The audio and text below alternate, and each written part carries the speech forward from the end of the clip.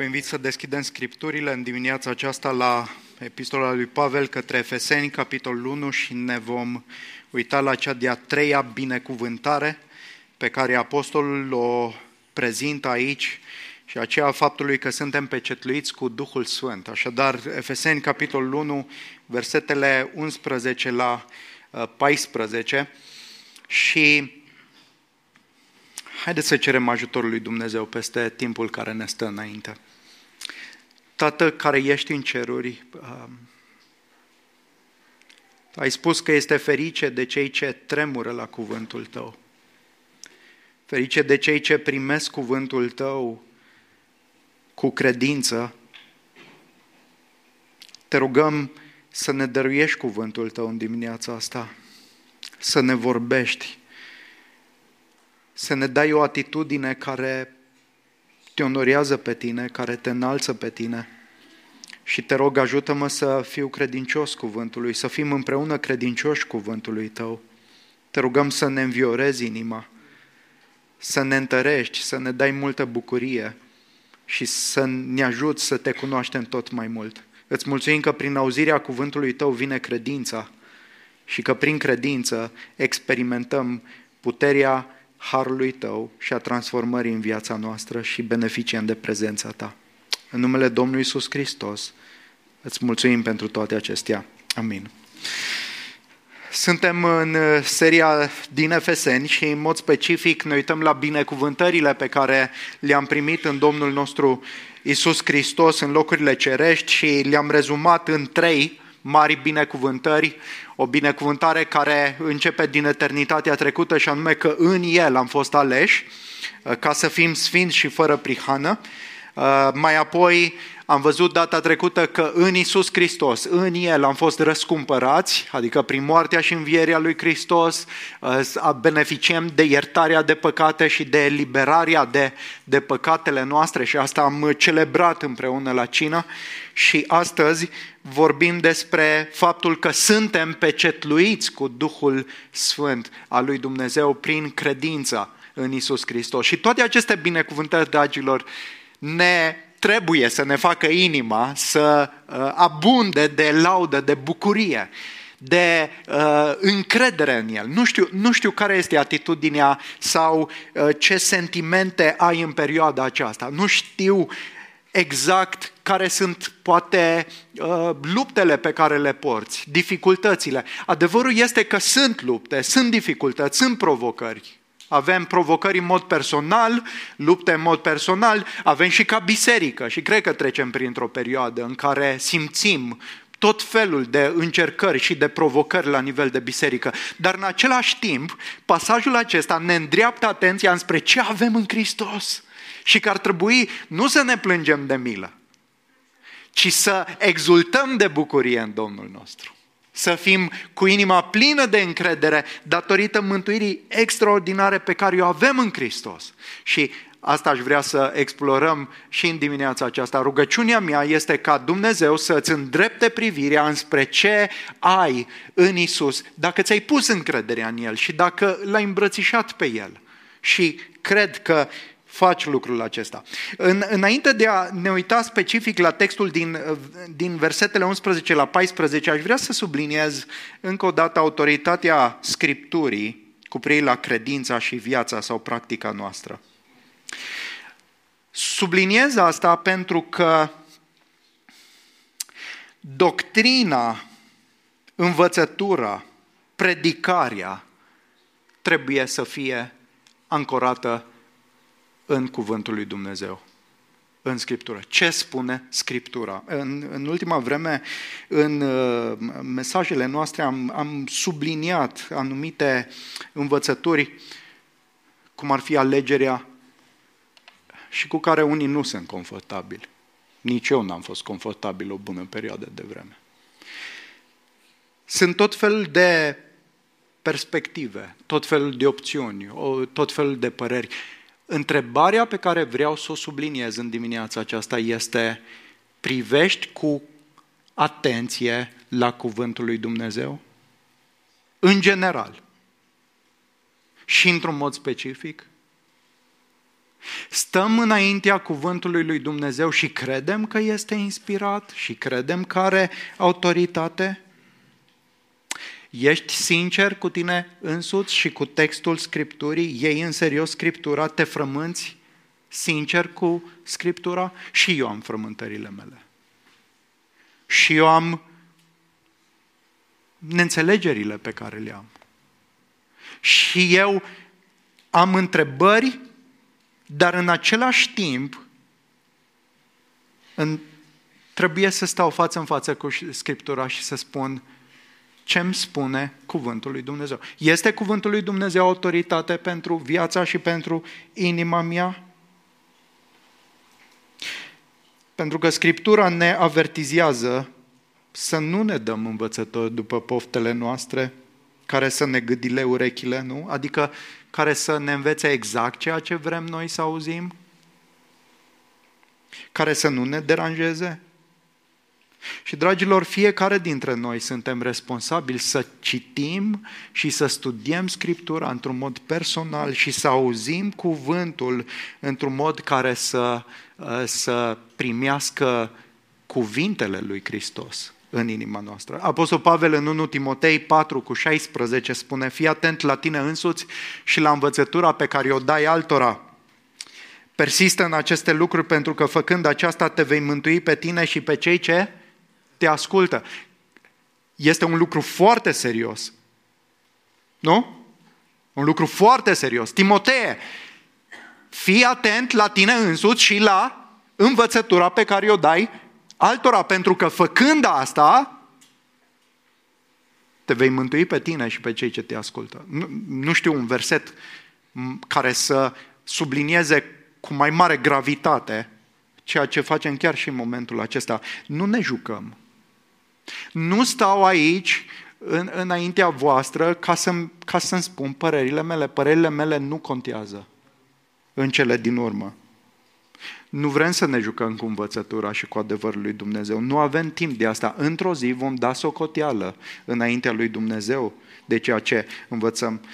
Pavel îi spunea lui Timotei în 2 Timotei 4:1-5: te rog insistent înaintea lui Dumnezeu și a lui Hristos Iisus, care urmează să judece vii și morții, și ținând seama de venirea lui și împărăția lui, predică cuvântul.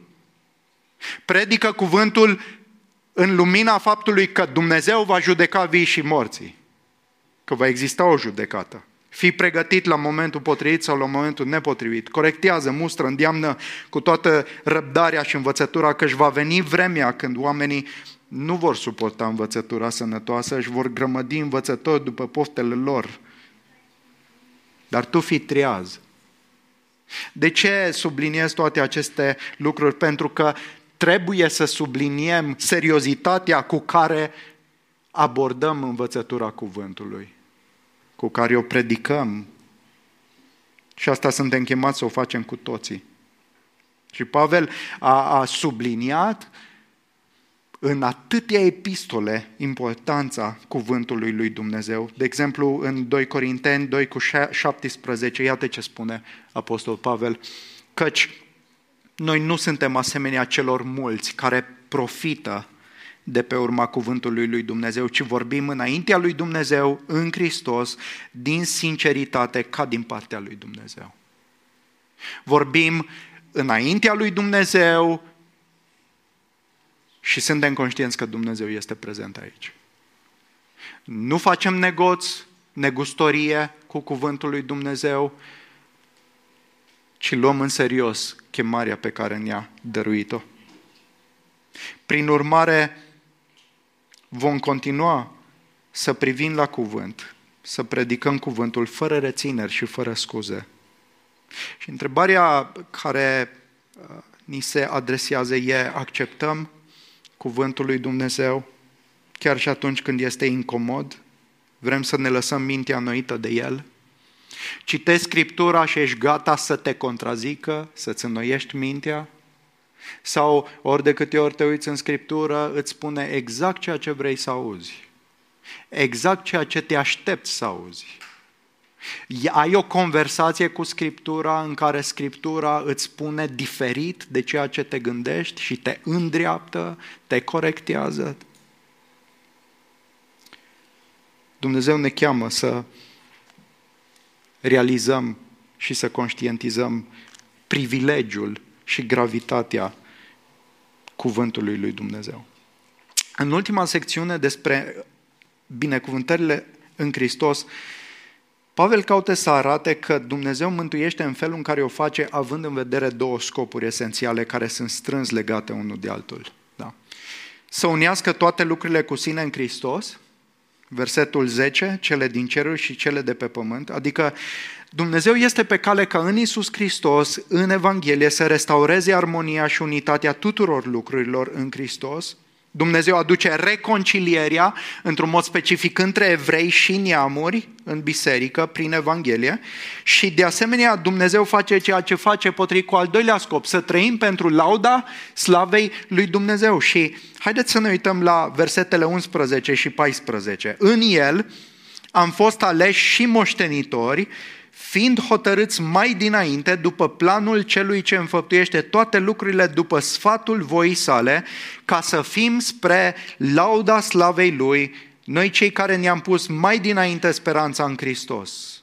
În El și voi, după ce ați auzit cuvântul adevărului, Evanghelia mântuirii voastre, și ați crezut în El, ați fost pecetluiți cu Duhul Sfânt cel promis, care este o garanție a moștenirii noastre, până la răscumpărarea posesiunii lui Dumnezeu spre lauda slavei Lui. Și observați fraza aceasta, spre lauda slavei Lui. Am zis că o să mi-o inscripționez de acum pe unde voi putea. Și voi face lucrul acesta. Spre lauda slavei Lui. Este un refren care apare în pasajul acesta, dar de-a lungul slujirii și vieții apostolului, spre lauda slavei Lui. De ce Dumnezeu mântuiește în felul în care o face? De ce lucrează în felul în care o face? Răspuns final, spre lauda slavei Lui. Acest scop ultim înseamnă că Dumnezeu vrea să existăm și să trăim în mod exclusiv pentru slava Lui. El vrea ca noi, cei ce suntem mântuiți, să fim niște ilustrații ale harului lui Dumnezeu, fără nicio umbră de îndoială, astfel încât toată lauda să fie adusă lui Dumnezeu. Și cum realizează Dumnezeu aceste două scopuri? Să unească toate lucrurile în Hristos și să trăim pentru slava lui Dumnezeu? Ei bine, ne spune în textul acesta, de la versetele 11 la 14. Și sunt două lucruri pe care le vom puncta în dimineața aceasta și care rezumă aceste versete pe care Dumnezeu le face cu orice credincios în Hristos. Primul lucru și primul aspect este că Dumnezeu a luat o hotărâre de neclintit, de a ne deține ca posesiunea sa. Dumnezeu a luat o hotărâre de neclintit, da? Ca să ne dețină ca posesiunea sa. Și vreau să vă gândiți la achiziționarea unei case. Da? Dacă te gândești să-ți cumperi o casă, sunt două lucruri care arată intenția clară de a o cumpăra. Odată este o hotărâre statornică, vreau să cumpăr această casă. Te hotărăști ce anume ce casă să cumperi. Da? Poate că ai sondat piața, poate că nu știu ce ai făcut, dar în cele din urmă trebuie să existe, ok, vreau să cumpăr casa aceasta. Și al doilea lucru care arată intenția ta și mai puternic și mai clar este momentul în care închei un contract și plătești un avans. Plătești o garanție. Faci o plată semnificativă care să arate că ești foarte dispus să cumperi, să finalizezi tranzacția. Da? Odată este hotărârea de a cumpăra o casă și mai apoi este un contract și o parafă și o plată, o garanție, o plată în avans care să arate că tu vrei, ești dispus să cumperi această casă. Și exact asta ne spune Domnul aici că face. Odată există o hotărâre de neclintit a lui Dumnezeu de a ne deține ca posesiune, primele două versete, și mai apoi următoarele 2 versete 13 și 14, vom vedea imediat, este parafarea lui Dumnezeu, o plată în avans că Dumnezeu va face lucrul acesta. Da? Versetele 11 și 12, în el am fost aleși și moștenitori, fiind hotărâți mai dinainte după planul celui ce înfăptuiește toate lucrurile, după sfatul voii sale, ca să slujim de laudă gloriei lui, noi cei care ne-am pus mai dinainte speranța în Hristos. Pavel reia tematica aceasta a alegerii din versetele 4 și 5, însă de data aceasta el afirmă ceva mai mult, și anume că Dumnezeu ne-a ales, dar ne-a ales ca posesiunea sa. Sunt mai multe modalități prin care se poate traduce această frază. NTR, de exemplu, a tradus prin în el am fost aleși și moștenitori. Dar o traducere mai probabilă este în el am fost aleși ca moștenire sau ca posesiune. Cu sensul de în el am fost aleși ca posesiunea lui Dumnezeu. Dacă priviți la versetul 14, vedem că Pavel reia tematica spunându-ne că într-o zi noi vom fi răscumpărați de plin ca posesiune a lui Dumnezeu. Avem confirmarea în versetul 14. Și această afirmație este un ecou sau o împlinire a ceea ce Dumnezeu dorea cu privire la națiunea lui Israel. În Deuteronom 4:20, Dumnezeu explică de ce l-a izbăvit pe Israel din Egipt. Da? Pe voi însă Domnul v-a luat și v-a scos din cuptorul de fier din Egipt. De ce? Ca să fiți poporul moștenirii lui, cum sunteți astăzi. Dumnezeu a scos Israelul din Egipt, nu doar ca să-l izbăvească din problemele, din cuptorul de foc, din problemele pe care le aveau, ci ca poporul acesta să fie moștenirea lui, să fie posesiunea lui. Mai târziu în Deuteronom, tot Domnul ne spune, totuși ei sunt poporul tău, moștenirea ta. Israel devenea moștenirea lui Dumnezeu, posesiunea lui Dumnezeu. Da? Pe care ai eliberat-o cu puterea ta cea mare și cu brațul tău întins. Și în Deuteronom 32:9, căci partea Domnului este poporul lui, Iacov este partea lui de moștenire. Nu știu dacă ai o moștenire în lumea aceasta sau te gândești, măi, care este partea mea sau moștenirea mea? Dar Dumnezeu spune cu privire la poporul său, ei sunt moștenirea mea. Ei sunt ai mei. Sunt posesiunea mea. Îs ai mei. Cine sunt cei ce au fost aleși ca parte de moștenire sau ca posesiunea lui Dumnezeu? Cine? Pavel spune în versetul 12, noi, cei care ne-am pus mai dinainte speranța în Hristos.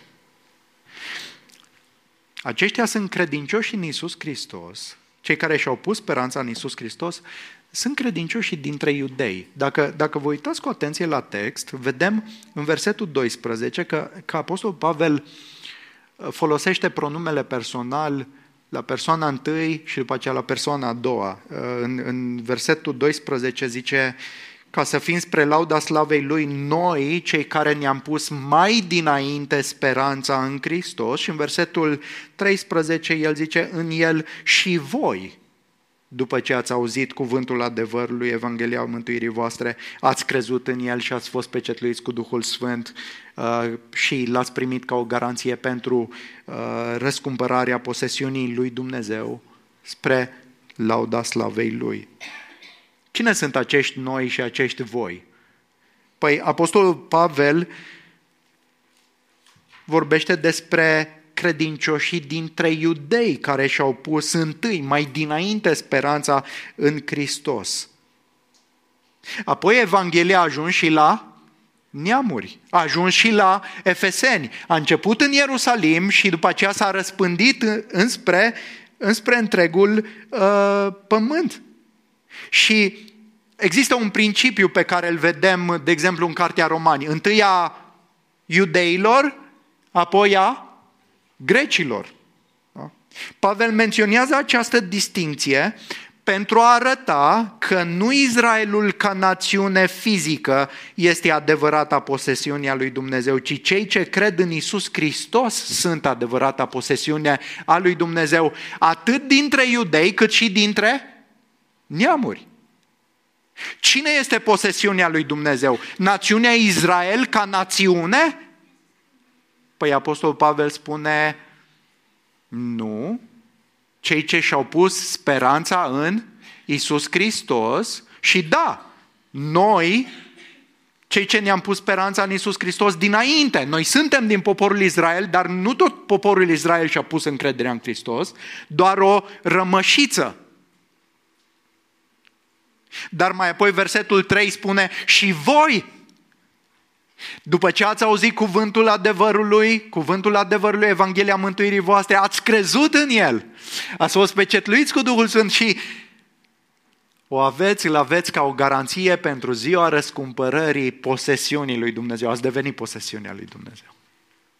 Prin credința în el, neamurile care n-aveau de-a face cu rădăcina lui Israel au devenit posesiunea lui Dumnezeu prin credință. Și Pavel ceea ce subliniază aici cu noi voi arată că neamurile au aceleași privilegii și binecuvântări în Hristos Iisus, așa cum le au iudeii credincioși, devenind împreună posesiunea lui Dumnezeu. Am fost aleși ca posesiunea lui Dumnezeu, atât dintre iudei, cât și dintre neamuri, și asta este extraordinar. A existat o alegere de către Dumnezeu ca să fim moștenirea Lui. Și continuă versetul 11, în el am fost aleși și moștenitori, fiind hotărâți mai dinainte, este același cuvânt care se traduce cu predestinare și pe care l-am văzut în versetul 5, noi am fost aleși și predestinați potrivit cu planul lui Dumnezeu care este descris aici cum? Ca fiind cel ce înfăptuiește toate lucrurile după sfatul voii sale. Adică tot ceea ce Dumnezeu înfăptuiește în timp, a gândit și a întocmit în eternitate. Dumnezeu este suveran atât în biserică cât și întregul univers, în tot ceea ce face. Nimic din ceea ce face nu iasă afară din controlul său suveran. Și există speranță sigură și statornică în Dumnezeul suveran și bun. Expresia aceasta, sfatul voii sale, arată că hotărârile și deciziile lui Dumnezeu din eternitate nu au fost luate capricios sau arbitrar, ci într-un mod înțelept și sfânt și bun. Există un sfat al voii sale și o deliberare. Putem avea încredere în sfatul voii sale. Un consiliu al voii sale, prin care Dumnezeu a deliberat să se întâmple tot ceea ce se întâmplă potrivit cu scopurile sale bune și sfinte. De aceea Pavel putea afirma altundeva, ce anume? Că noi știm. Ce știm? Că toate lucrurile lucrează împreună spre binele celor ce-L iubesc pe Dumnezeu. Al celor ce sunt chemați potrivit cu planul său. Nu? De ce se poate afirma Pavel asta? Noi știm, noi avem convingerea că toate lucrurile, da, unele lucruri te dau peste cap. Unele lucruri la care se referă Pavel aici includ dificultatea, suferința, durerea. Dar Pavel poate să afirme asta pentru că Dumnezeu este suveran, Cel ce înfăptuiește toate lucrurile potrivit cu planul voii sale. Și El lucrează toate acestea spre binele celor ce îl iubesc pe Dumnezeu. Spre binele celor ce sunt în Hristos, spre binele celor ce au devenit posesiunea lui Dumnezeu, spre lauda slavei Lui. Asta este o afirmație glorioasă, care determină o speranță invincibilă atunci când inima noastră o aude cu credință. Dragilor, nimic din lumea asta nu se întâmplă fără sens. Chiar dacă sensul nu-l pot pricepe. Mă uit la anumite lucruri și nu știu, nu înțeleg. Dar Dumnezeu este pe tron. Dumnezeu este în control. Dumnezeu este bun. Dumnezeu are un plan. Acum nu-l văd, dar într-o zi voi vedea cu claritate. Și de fapt Dumnezeu mi-a descoperit deja în Iisus Hristos planul Său. Că El este pe cale să unească toate lucrurile în Iisus Hristos și toate lucrurile să existe pentru gloria Lui. Și ăsta este motivul pentru care Dumnezeu lucrează în felul acesta, ca să fim sau să slujim de laudă slavei Sale. Numai când înțelegi natura alegerii lui Dumnezeu, a suveranității Sale, înțelegi centralitatea slavei Sale și ajungi să trăiești și să slujești de laudă slavei Sale. Nu este niciun merit omenesc, nici o contribuție umană la mântuirea noastră. Gloria lui Dumnezeu strălucește spre lauda Lui și aceasta ar trebui să fie bannerul peste viața și slujirea noastră, spre lauda slavei Lui. De ce faci ceea ce faci? De ce slujești în felul în care o faci? De ce continui să perseverezi când este greu? De ce ucenicizezi și slujești pe oameni în relații dificile și complicate? De ce să continui în căsnicia aceea dificilă? De ce să nu abandonezi slujirea? De ce? Spre lauda slavei Lui. Dacă te gândești tot timpul ce beneficiu imediat am eu din toată afacerea asta, o să abandonezi. Abandonăm. Putem să ne gândim, dacă ne gândim la beneficiu, ok, cu ce mă ajută pe mine că eu slujesc? Cu ce mă ajută pe mine că eu sunt generos? Cu ce mă ajută pe mine că eu, uite, spun adevărul într-un context în care dacă n-a spune adevărul ar fi mai bine de mine? Cu ce motivație pot să fac toate aceste lucruri? Spre lauda slavei Lui. Și dacă motivația asta mi-a prins inima, încep să trăiesc cu adevărat pentru El. Dar îmi prinde inima numai când înțeleg că Dumnezeu este suveran și bun și glorios. Dumnezeu a hotărât să fii în posesiunea Lui spre slava laudei Lui. Astfel că ești chemat în toate să trăiești pentru lauda Lui. Nu pentru imaginea ta, nu pentru reputația ta, ci pentru El. Și în al doilea rând, nu doar că avem parte de hotărârea aceasta pe care Dumnezeu a luat-o ca să fim posesiunea Lui, de asemenea avem și pecetluirea acestei hotărâri ca o garanție că ne va deține ca posesiune. Versetele 13 și 14, haideți să le recitim. În El și voi, după ce ați auzit cuvântul adevărului, Evanghelia mântuirii voastre și ați crezut în El, ați fost sigilați sau pecetluiți cu Duhul Sfânt cel promis, care este o garanție a moștenirii noastre până la răscumpărarea celor ce sunt posesiunea lui Dumnezeu spre lauda gloriei Lui. Pavel dorește ca neamurile credincioase, adică cei ce cred în Iisus dintre neamuri, să se simtă sigure în dragostea și puterea lui Dumnezeu. Vreau să ne gândim puțin la importanța acestei siguranțe și mai apoi să o despachetăm. Viața de credință nu este o viață ușoară. Viața de credință este o misiune dificilă, este o luptă. Pentru Pavel așa a fost. Multe pericole, multe provocări, multe dureri, multe necazuri, multe persecuții, multe probleme. În 2 Corinteni 11, de la 24 la 29, iată cum Pavel își descrie călătoria aceasta a credinței sale. De 5 ori am primit de la iudei 40 de lovituri fără una.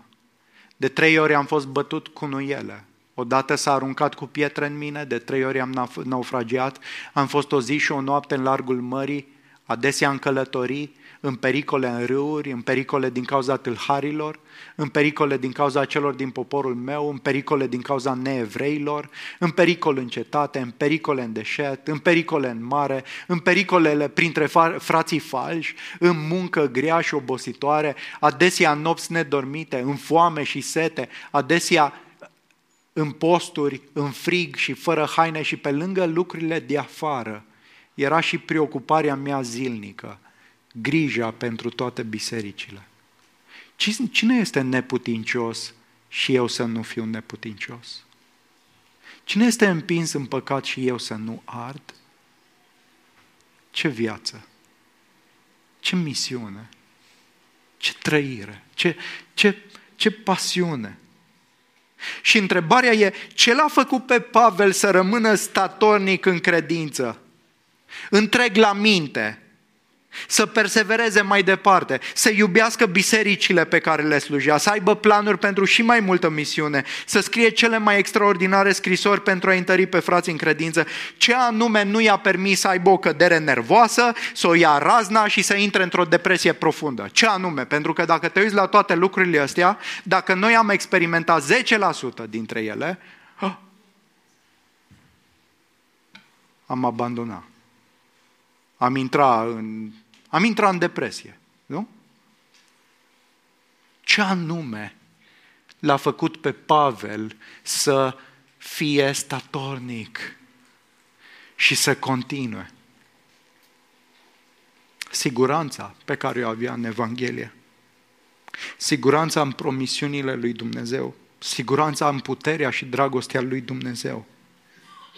Și El vrea ca neamurile să experimenteze aceeași siguranță. Dumnezeu vrea ca noi să ne bucurăm de siguranța aceasta în Iisus Hristos. De ce? Pentru că numai dacă avem siguranța aceasta perseverăm, continuăm, slujim, mergem mai departe. Dacă n-ai siguranța, începi să te temi, să te clatini, să dai înapoi, să abandonezi, să nu faci față. De asta Pavel le scrie efesenilor ca o a treia mare binecuvântare pe care o avem în Hristos Iisus. Iată ce le spune și repetă aceste versete, da? În El și voi, după ce ați auzit cuvântul adevărului, Evanghelia mântuirii voastre și ați crezut în El, dragilor, ați fost sigilați cu Duhul Sfânt cel promis. Ați fost pecetluiți cu Duhul Sfânt, care este o garanție a moștenirii noastre până la răscumpărarea celor ce sunt posesiunea lui Dumnezeu spre lauda slavei Lui. Și cum poate cineva să aibă această siguranță minunată în Domnul? Da? Trebuie să creadă în Iisus Hristos, nu? În El și voi, după ce ați auzit cuvântul adevărului, Evanghelia mântuirii voastre, și ați crezut în El, da? Însă pentru a crede în Iisus, ce trebuie să se întâmple? Să auzi, nu? După ce ați auzit cuvântul adevărului, cuvântul predicat, cuvântul proclamat, cuvântul învățat. Nu este un alt mijloc de a primi credință în inimă decât prin auzirea cuvântului. Observați secvența aceasta.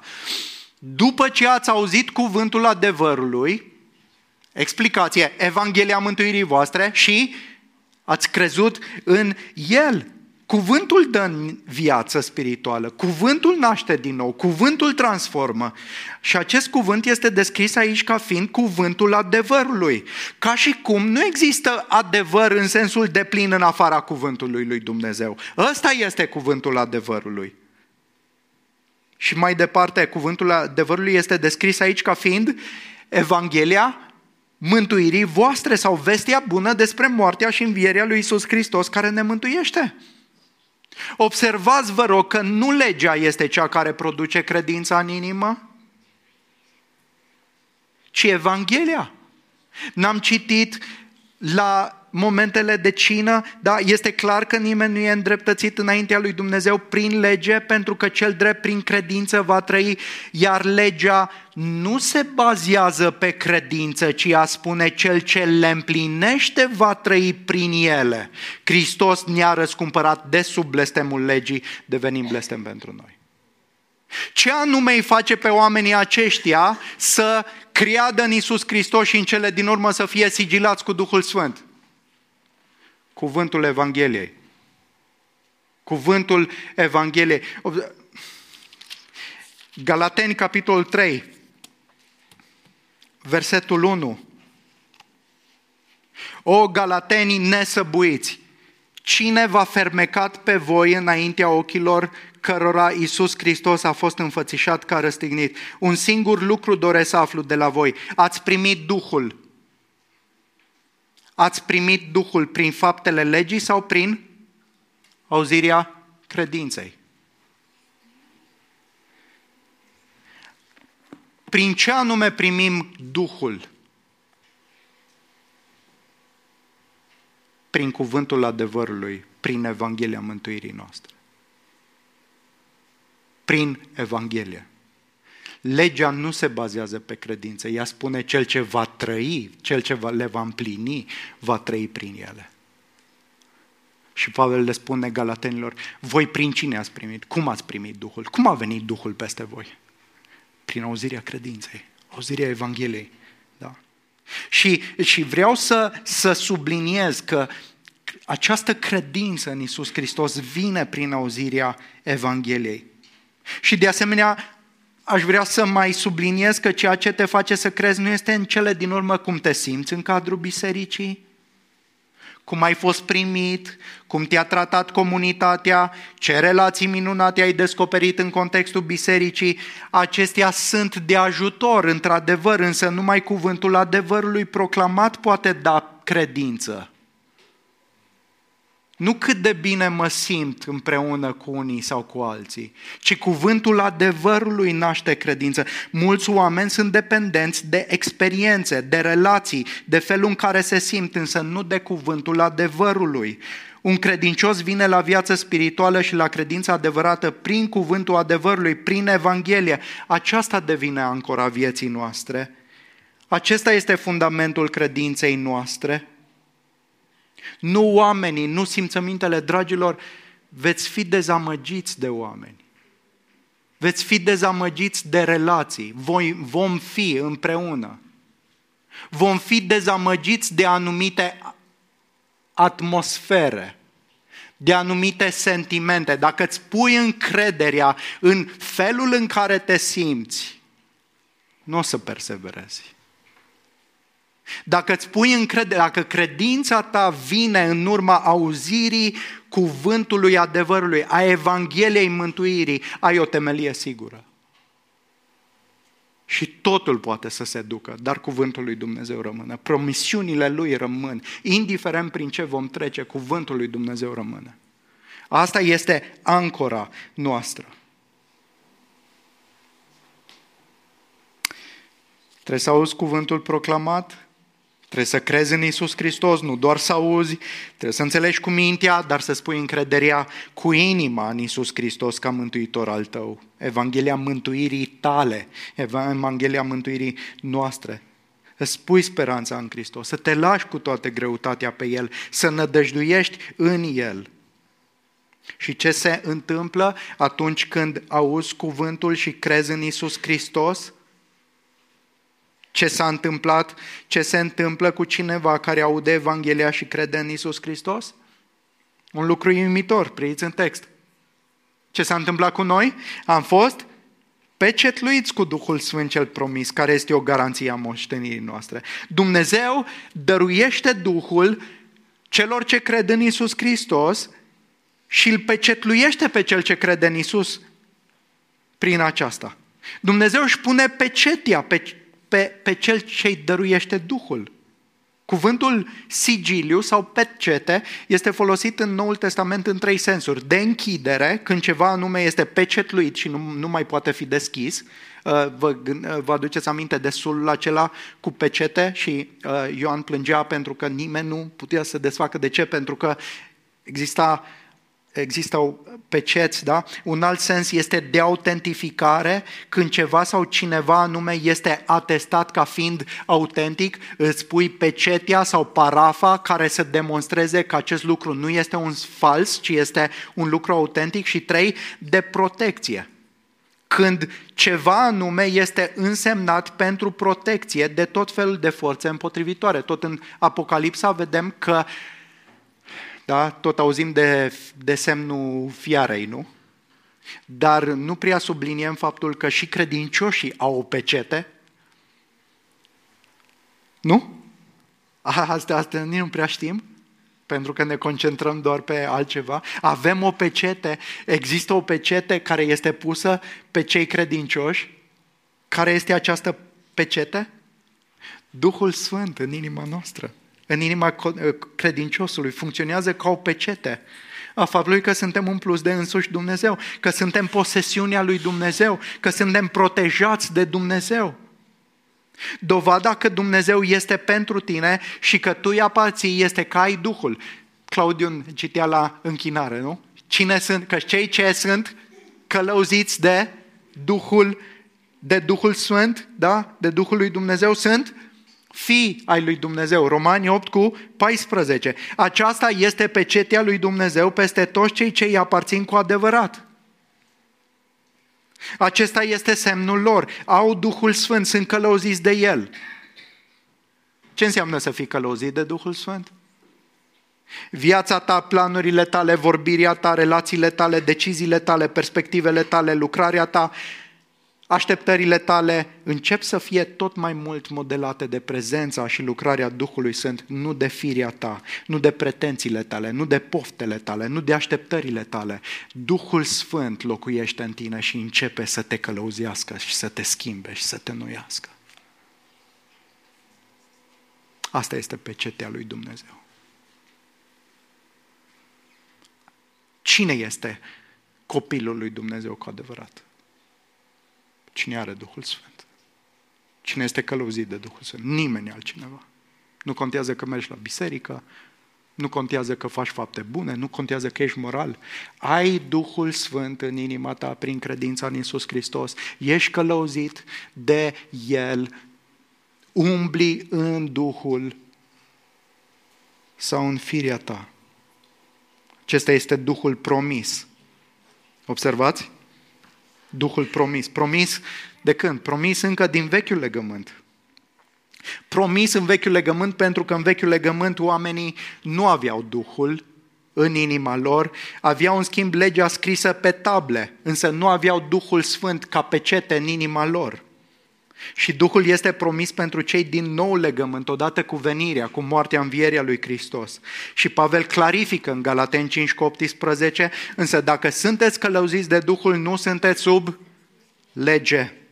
Semnul celor credincioși în Noul Testament, în Noul Legământ, este al călăuzirii Duhului Sfânt și a schimbării pe care Duhul o imprimă în viața lor.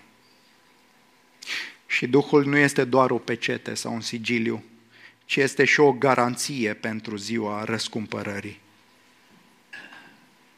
Revenim la imaginea aceasta a achiziționării unei case. Ești hotărât să cumperi casa când plătești un avans considerabil. Omul scoate casa de pe OLX, de pe alte platforme, pentru că a fost făcută o plată. Dacă cineva nu continuă, poate să-și piardă sau ar trebui să-și piardă plata aceea. Nu? Ce ne spune Domnul aici? Avem Duhul ca o garanție. Ce comunică Dumnezeu aici?